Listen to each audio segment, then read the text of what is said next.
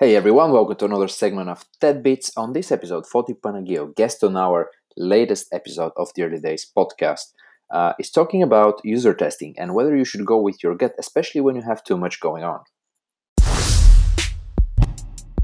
If you're like in the situation I'm in now, where you have to do so many other things beyond just user testing, you have to use your gut a lot and just be able to really rapidly recognize patterns in what people are saying, and just go with that. Yeah, sure, you take notes and everything, but I think that there's a point of diminishing returns in organization, if that makes sense.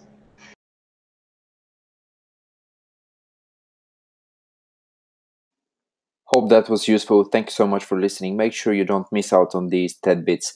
So just subscribe and follow the podcast. Thank you. Until next time.